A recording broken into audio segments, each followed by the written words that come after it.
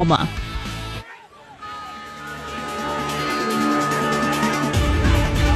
Good afternoon. Welcome to the Fontanelle Final Bell here on the Rural Radio Network. I'm Susan Littlefield as we broadcast today from the Nebraska Soybean Board studio, which is brought to you by the Nebraska soybean farmers and their checkoff. Risk off, I think, is probably one of the best ways to describe what we're seeing in the marketplace today. A lot of outside market influences we're going to talk about today. Add to it COVID in China. How is that impacting the imports?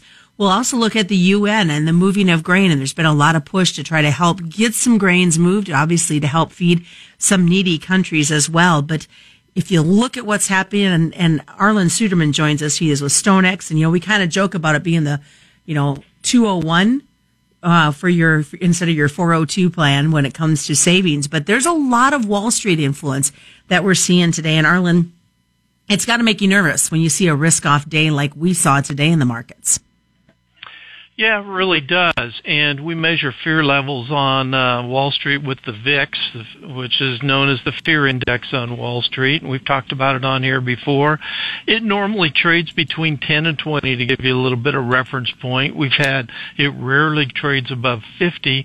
There's twice that it's really spiked up. And once was during October of 2008 during the financial crisis when it spiked to about 87.5. The other was when COVID hit and we were shutting down the country. Nobody knew what COVID really was, what the final impact would be on our economy, and it spiked to 85.7 or so. But I have observed over my career the last 4 decades, whenever the VIX trades above 30, it's very difficult for any asset to really sustain a rally. It's usually fund managers just moving money to the sideline, playing it safe until they can figure out what's going on, and fear does that. You can sustain a rally in a commodity if you have a really strong story, and when the fear spikes, a lot of times you'll get that sell-off, and then if the VIX may stay high, but if that asset has a strong fundamental story, then the money can start coming back into that particular asset. But for today, we spiked up to about 31. We started out the morning near 26, and so we moved up about 5 points. That's a significant move for the VIX in 1 day's time, showing the escalation of fear on Wall Street. And so it pretty much was moving to the sideline. We did have a few commodities that were able to manage to work their way against the VIX.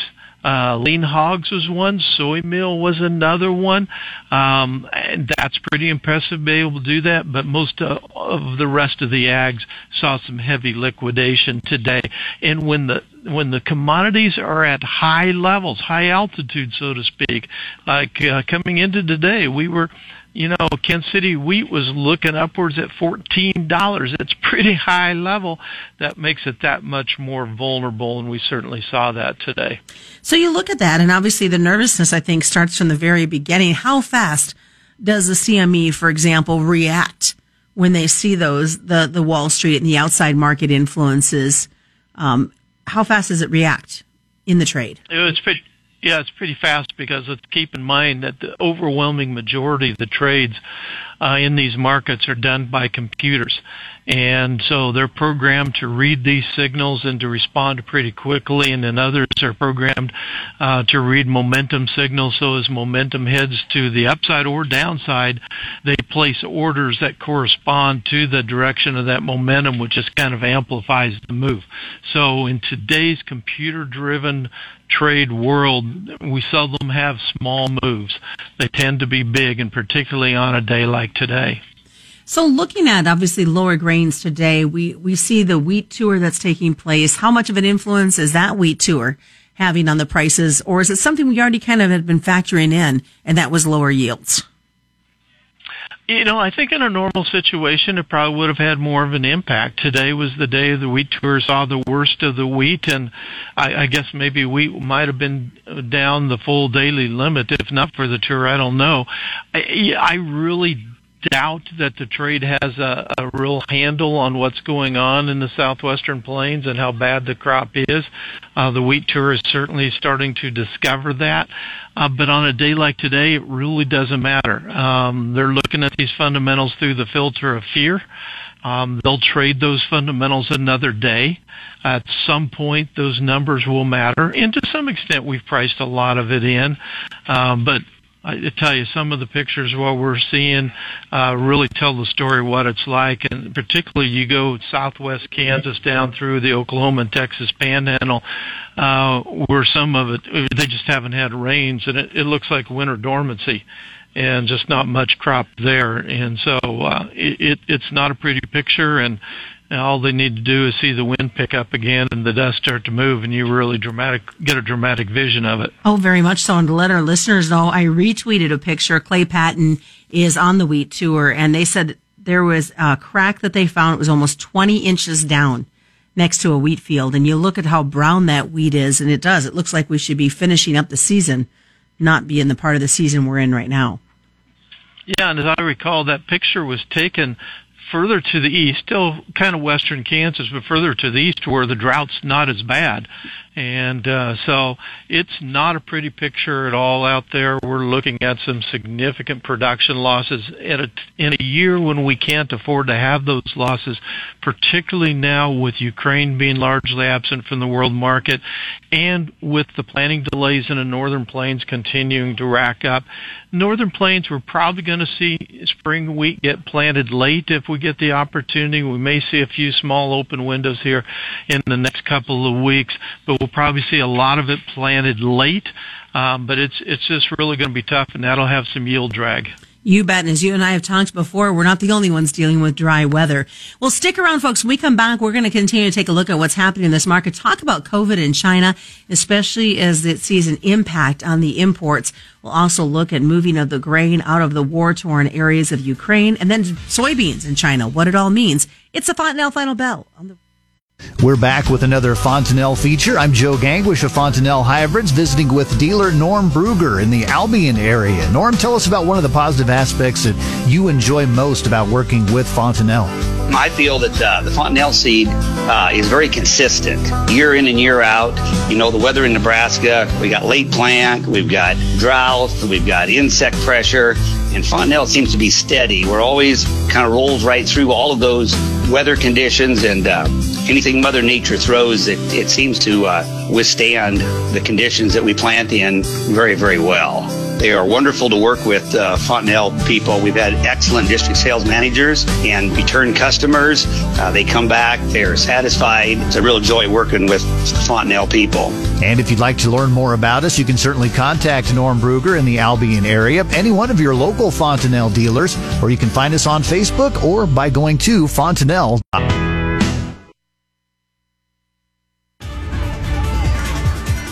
Welcome back to the Fontanelle Final Bell here on the Rural Radio Network. I'm Susan Littlefield. We're continuing our conversation this afternoon with Arlan Suderman. Arlan is with StoneX, and I want to talk a little bit about COVID in China. I think you have had some of the best intel information coming out of China when it comes to the lockdowns and what extreme those lockdowns are, and then how in turn it's affecting our imports and exports. Well, I think that probably the one statistic that I saw that tells the story best was in Shanghai, which is a city of about 26 million people. The latest data coming out on car sales shows that 0 cars, not a single car, was sold in Shanghai in the month of April. 26 million people. That really tells the story. People locked in their homes, can't go outside.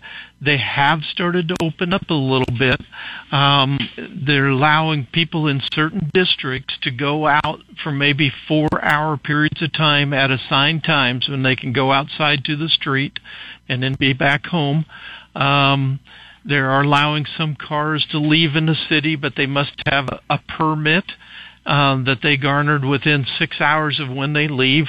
A lot of different restrictions. It's hard for us to comprehend how strict the lockdown was. The lockdowns we saw in the United States weren't anything compared to what they're seeing there. And that's not just Shanghai. We're talking about really over 300 million people that are in that kind of various kinds of lockdowns. I think it was closer to 373 million people, or 26% of the population of China. And so that has had a huge impact on consumption of goods and services. Yes, people still eat, but it changes what they eat and how they eat. And in many places, people went hungry because they weren't able to go outside to get food. There were not enough delivery people to deliver food. The problems were monumental. And energy was probably the component that took the biggest hit. Now that we're starting to see some reopening. Energy consumption is going up. It's got a lot more it can go up. And we're already treating crude oil up in around the 110s level.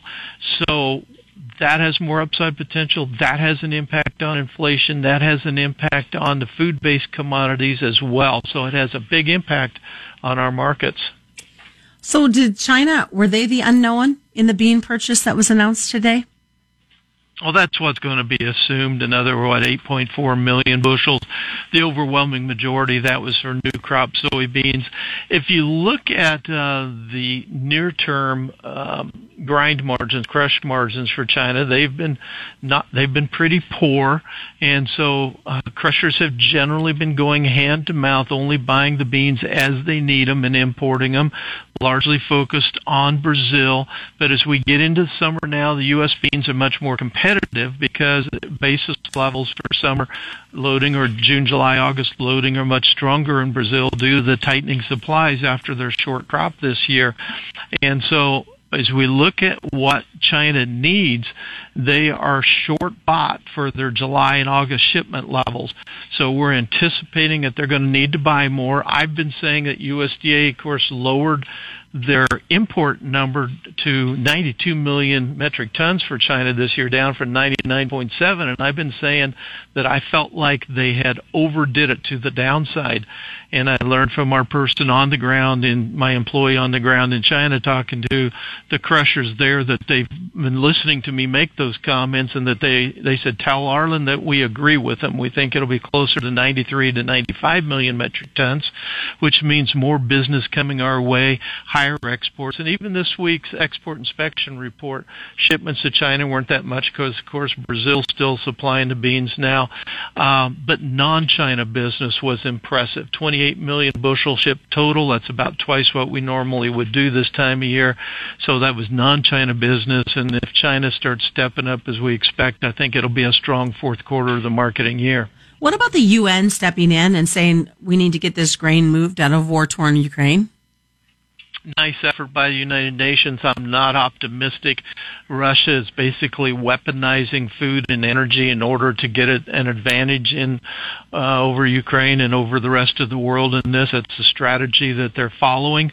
And so I'm not real optimistic. They've been able to export about 1 million metric tons of grain over the western border, over land by rail. I've talked before about some of the challenges of doing that via rail. That's about 20% of what they were exporting over through their ports prior to the war. It's going to become more challenging, though, here in the next few months as those Eastern European countries through which the Ukraine grain is moving now is going to be occupying those rail lines for their own grain as they harvest. So it's going to be a little more difficult. All right, great things today. We talked about Arlan. Best way for folks to get a hold of you?